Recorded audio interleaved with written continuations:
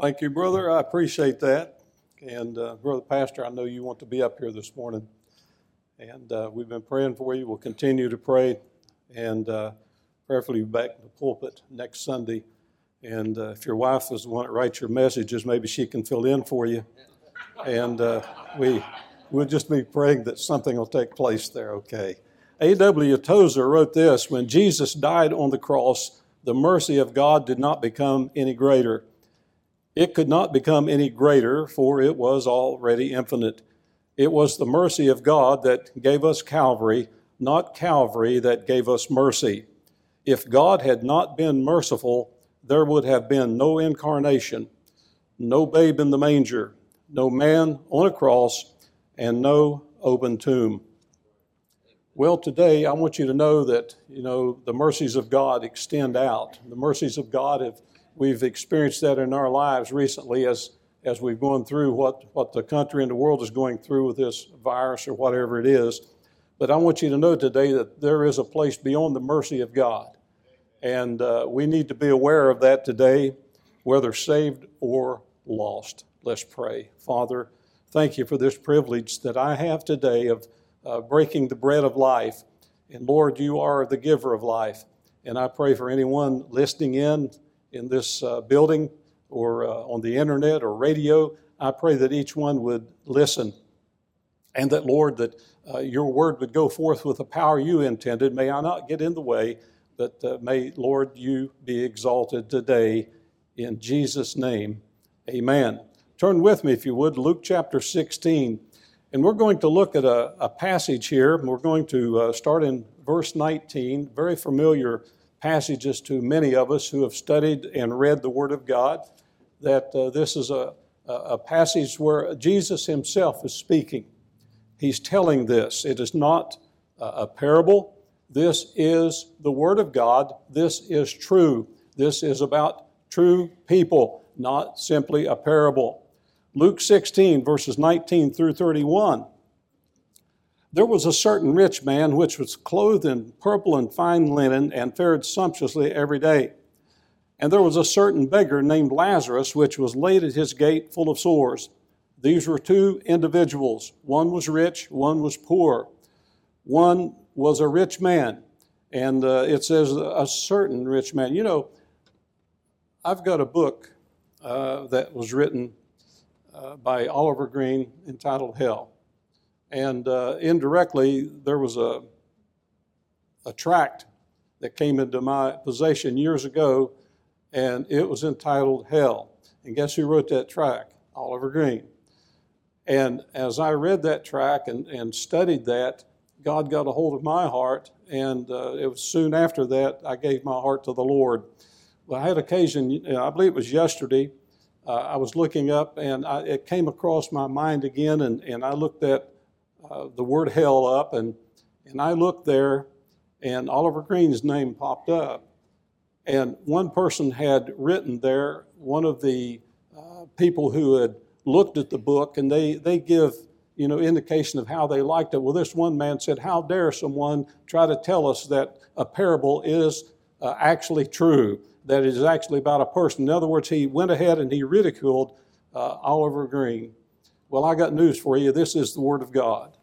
God does not lie, and this is not a parable. This is true. A certain man and a certain beggar named Lazarus. Now, verse 21, and desiring to be fed with the crumbs which fell from the rich man's table, this is Lazarus, of course, moreover, the dogs came and licked his sores.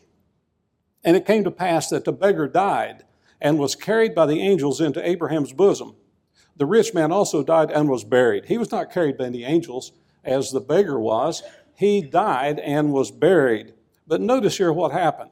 Verse 23, and in hell, the rich man, in hell he lift up his eyes, began torments, and seeth Abraham afar off and Lazarus in his bosom. And he cried and said, Father Abraham, have mercy on me, and send Lazarus that he may dip the tip of his finger in water and cool my tongue, for I am tormented in this flame. But Abraham said, Son, remember that thou in thy lifetime receivest thy good things, and likewise Lazarus evil things. But now he is comforted, and thou art tormented. And beside all this, between us and you there was a great gulf fixed, so that they which would pass from hence to you cannot, neither can they pass to us that would come from thence. Then he said, I pray thee therefore, Father, that thou wouldest send him to my father's house. For I have 5 brethren, that he may testify unto them, lest they also come into this place of torment. Abraham said, he saith this unto him, they have Moses and the prophets, let them hear them. And he said, Nay, Father Abraham, but if one went unto them from the dead, they will repent. And he said unto him, If they hear not Moses and the prophets, neither will they be persuaded, though one rose from the dead. It's interesting to note here that Lazarus was enjoying the mercies of God after death. And on the other hand, the mercies of God had run out for the rich man. He was no longer receiving the mercies of God. Now, you may not have thought about it before, but there is a place beyond the mercy of God. Now, mercy appears over 276 times in the Bible, 59 times in the New Testament. Jacob said in Genesis chapter 32 and verse 10, I am not worthy of the least of all thy mercies. Have you ever felt that way? I'm not worthy of the least of thy mercies, God. David said, Have mercy upon us, O Lord, and have mercy upon us. Psalm 123:3. Habakkuk said in Habakkuk chapter 3 and verse 2, O Lord, in wrath remember mercy. You remember the publican as he was there on the street and a Pharisee was on the other side, and the Pharisee he crossed the street, he wouldn't have anything to do with the publican. The publican wouldn't so much as raise his head. He says, God, have mercy upon me, a sinner. And through the mercies of God, that publican, I believe, got saved because he trusted Jesus Christ, God, as his Savior. Well, God's mercy is seen in many places in the Word of God. Hezekiah, God in his mercy, added 15 years to his life. The life of Moses in Exodus chapter 32 and verse 32. Moses prayed this prayer after a great sin of the people. Blot me, I pray thee, out of thy book, which thou hast written. You remember the time when Moses and Joshua had gone up on the mount to receive the 10 commandments, how they were up there and God had written them down on the tablets, and Moses, he heard something. God said, Get you down, Moses, because these people have sinned a great sin. And as they were coming down, Joshua said, It sounds like war. Moses said, No, it's not war. These people have risen up against God. And as he continued down, they heard music, Christian so-called rock playing, Christian so-called dancing going on down there. And by the way, there is no such thing as Christian rock. There is no such thing as Christian adultery. There is no such thing as Christian homosexuality, although people can be saved who indulge in those things. But God is so good, and as Moses came down, God was going to wipe them out. And Moses said, Lord, before you do that, don't do that. Blot my name out. But don't do that. Blot my name out. Well, God didn't blot his name out, but I want you to know that 3,000 people died that day. The people went in and out, the Levites. They went in and out, and they slew the people. 3,000. If you keep reading, you'll find out that they paid more because of that sin of rising up against God. And if I'd have been God, thank God I'm not God, because I would have killed Aaron. Because Aaron, I believe, sinned a great sin against God that day. Read the account. Well, notice his mercy was great, even for the nation Israel. And think about today, the lives of the people who are saved. Titus 3:5, not by works of righteousness which we have done, but according to his mercy, he saved us by the washing of regeneration and renewing of the Holy Ghost. And you know, he's good to the saved people. His mercy is there, but his mercy is also for unsaved people today. Even for those who have never trusted Jesus Christ as Lord and Savior. 2 Peter chapter 3 and verse 9. The Lord is not slack concerning his promises. Some men count slackness, but is long-suffering to usward, not willing that any should perish, but that all should come to repentance.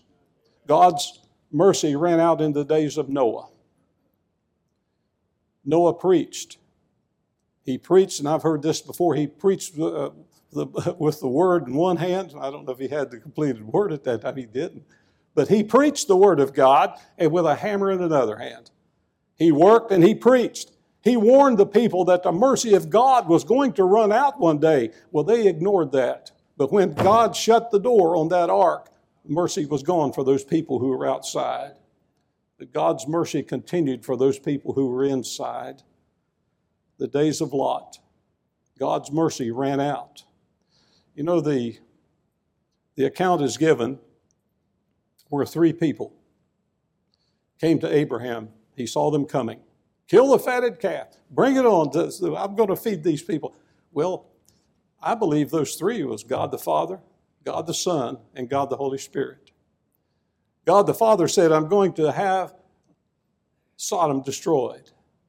Well, if you've read, you know that how that Abraham said, well, if there be so many people there that is righteous, would you just not destroy it? He said, yeah, I'll not destroy it. I think it got down to 10 people. He said, if for 10 people, if there's 10 righteous people there, would you not destroy the city? And God said, yeah, for 10 people, I'll not destroy it. But we know there was not even 10 people there who was righteous.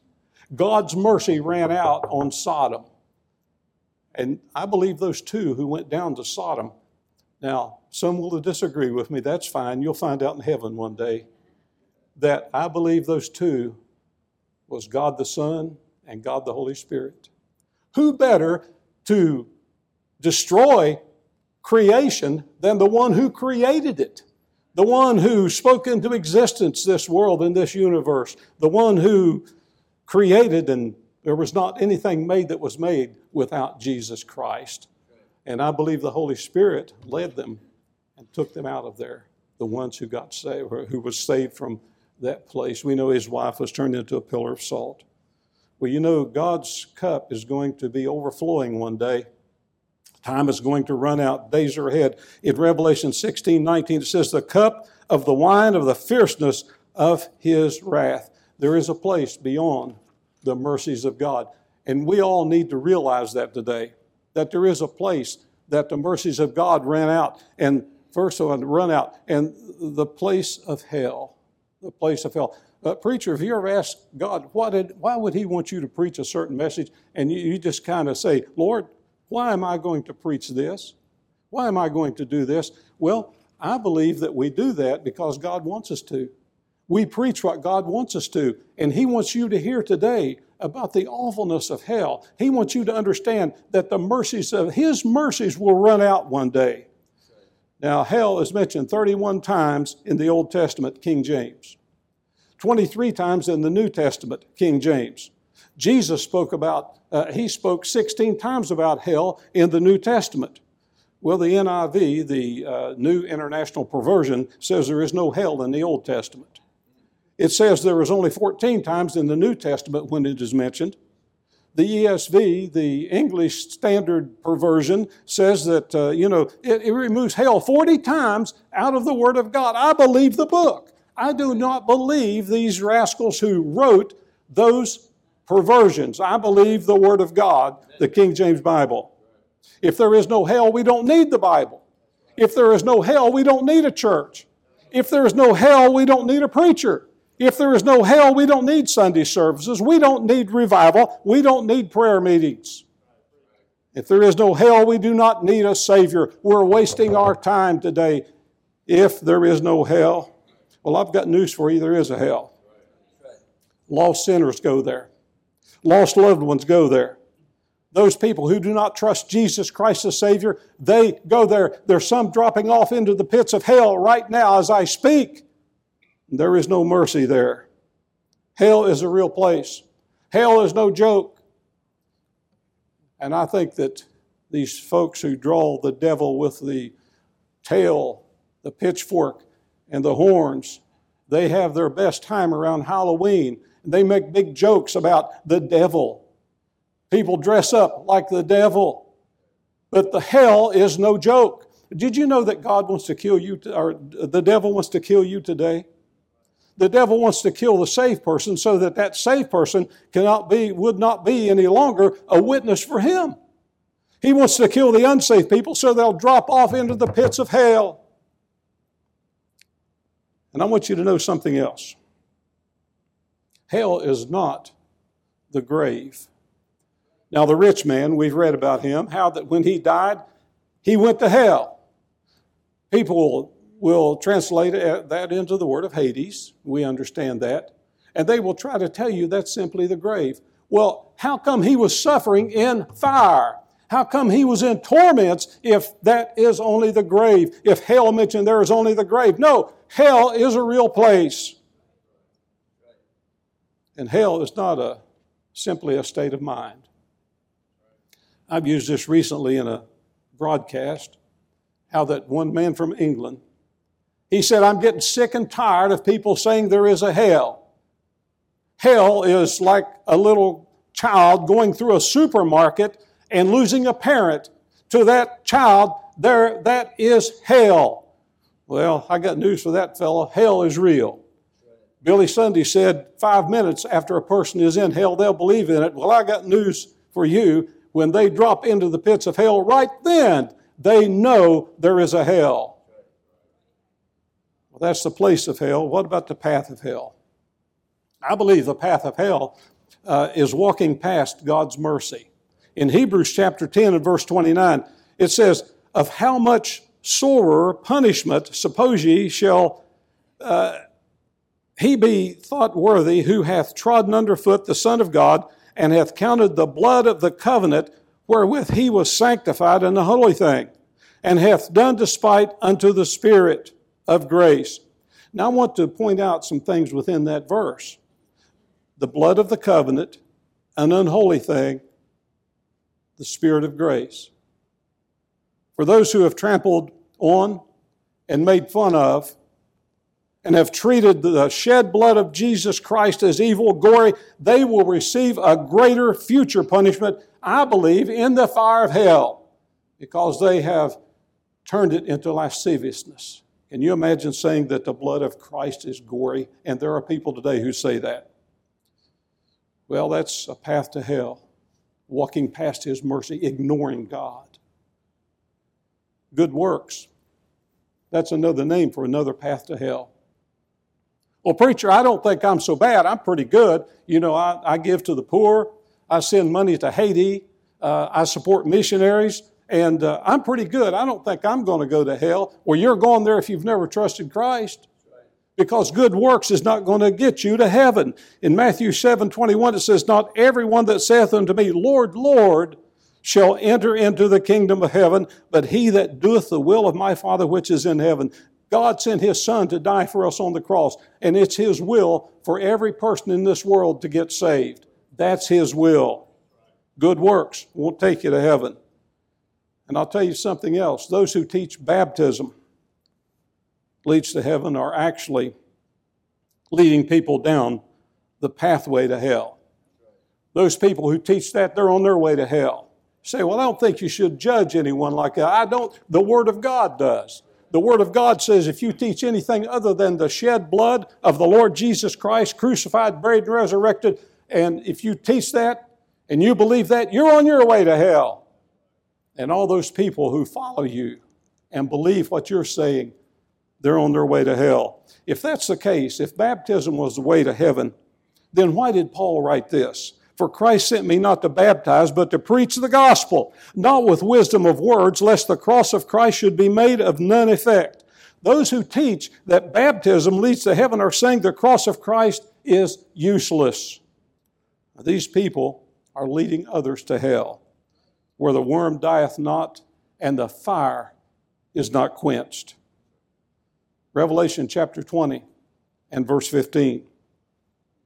And whosoever was not found written in the book of life was cast into the lake of fire. We're going to talk about the lake of fire in just a moment. Well, the place of hell, it's real. The path of hell, there's ways that lead to destruction. And notice the pain of hell. Remember the rich man. He saw, he heard, he talked, and he felt. He was conscious of pain. He said, I am tormented in this flame. That's not a parable, folks. That's real. I am tormented in this flame. Abraham said this, son, remember. Do you remember? Do you remember the times you heard the word of God and you ignored it? And you left a place like this and you said, I don't care what the preacher said. I don't care what he says or what God says. I'm going to go my way. Well, you may split hell wide open before you get home today. If you're listening today, you need to take heed. You could drop right now. God is warning you. Remember the times you heard the Holy Spirit speak to your heart, that still small voice within you. Revelation 22:17, and the Spirit and the bride say, come, and let him that heareth say, come, and let him that is athirst come, and whosoever will, let him take the water of life freely. Whosoever, not just a select few, but whosoever wants to be saved can be saved through the blood of the Lord Jesus Christ. And remember the times that you heard the invitation to accept Jesus Christ. But you refused. There is no mercy in hell. The rich man foolishly chose to go to hell. The rich man waited too long to accept the mercy of God. He said, have mercy on me. It was too late. The rich man said one too many times, he said it too many times. He had the opportunity, but he waited too long. He saw in hell. He could see. In hell, he lifted up his eyes and seeth Abraham. He heard. Abraham said, son, remember. And he talked. He cried. But it was too late. There is no mercy in hell. The place of hell, it's real. The path of hell, there's many. The pain of hell, it's real. And now the prayer of hell. You mean people pray in hell? Constantly. Constantly. And in our text today, the rich man prayed for mercy, but there was no mercy. And he cried and said, Father Abraham, have mercy on me, for I am tormented in this flame. And did you know the rich man became a beggar, asking for one drop of water? Send Lazarus that he may dip the tip of his finger in water and cool my tongue. He's praying. He's praying. And you've heard this before. The rich man became a missionary in hell. He asked Father Abraham to send someone to his house, to his home, to his brothers, to warn them of the place of hell, that they would not come to this place. The place of hell, it's real. The path of hell, there's many, many ways. The pain of hell, it's real. The prayer of hell, it's too late. It's too late. Now the prison of hell. Hell is a prison. People in hell are there waiting for their final destination, the lake of fire. There is no escape. There's no way out. Revelation 20:14 says, and death and hell were cast into the lake of fire. This is what? The second death. You mean those people who go to hell, they're going to die again? You better believe it. You think hell is bad now. Wait till they go to the lake of fire. My Bible says it's going to be even worse. The second death will take place in the lake of fire. Hell is a prison. Right now, and I've heard it compared to a jail cell when somebody gets arrested and they're placed in a holding cell. They're placed there to wait for their whatever takes place, whatever they're going to have pronounced upon them.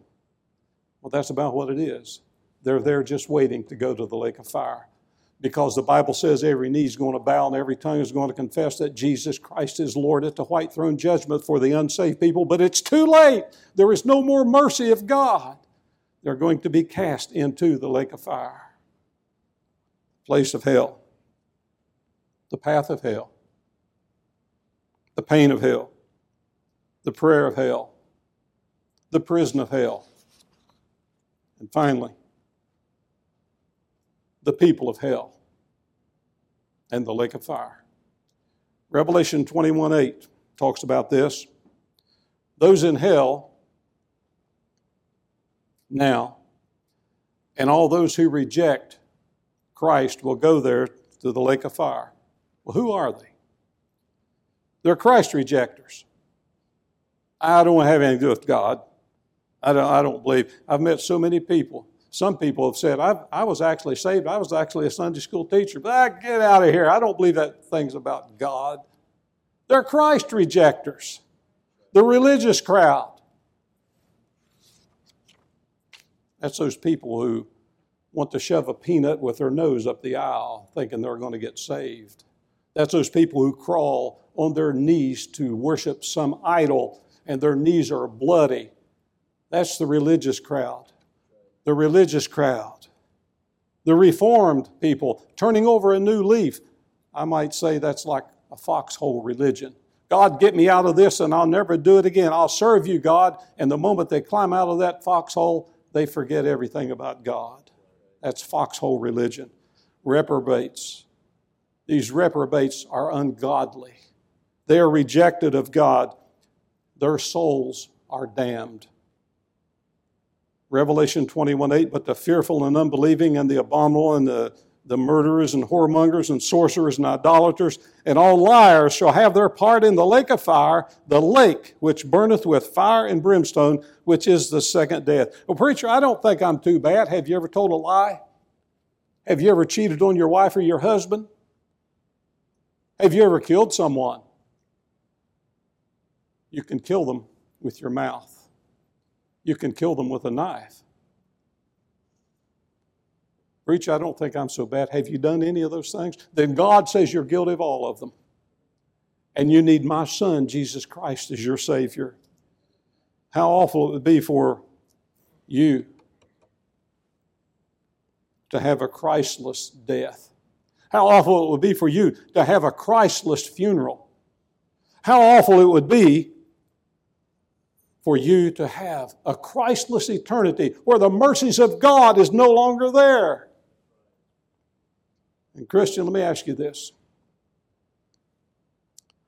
How awful it would be for you, for one of your loved ones who goes to hell without you ever warning them about the fire. You need to warn people.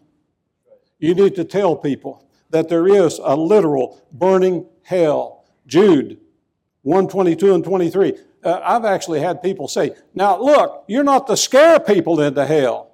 I may have shared this with you once before, but I had an evangelist come in and speak at the church, and we went down to the hospital to see this man whom I'd spoken to and witnessed to, but he would not get saved. We went into that hospital. He had cirrhosis of the liver, and he was dying.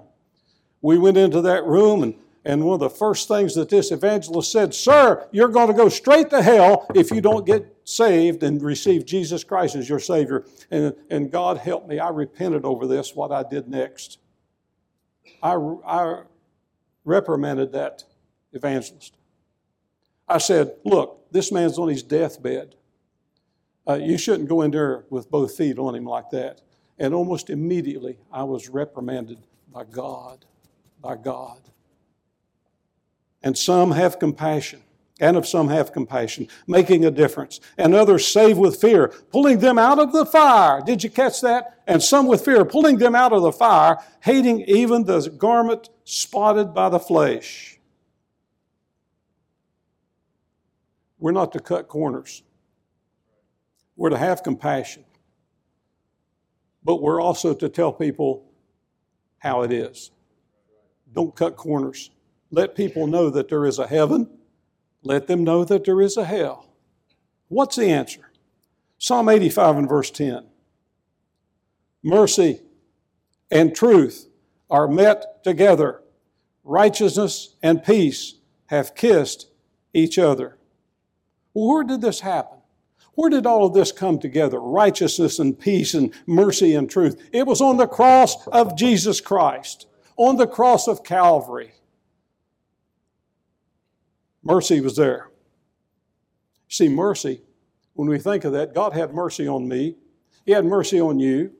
He has mercy on everybody, and He's asking you to trust Him as your Lord and Savior. And if you've done that, that's good, because I'll see you in heaven one day. But if you've never asked Jesus into your heart, remember, He died on the cross for you as well. His mercy was exhibited there. For by grace are you saved through faith. And that not of yourselves. It's a gift of God, not of works, lest any man should boast. John Rice said this: what a compelling motive we have for prayer, for preaching, for soul winning.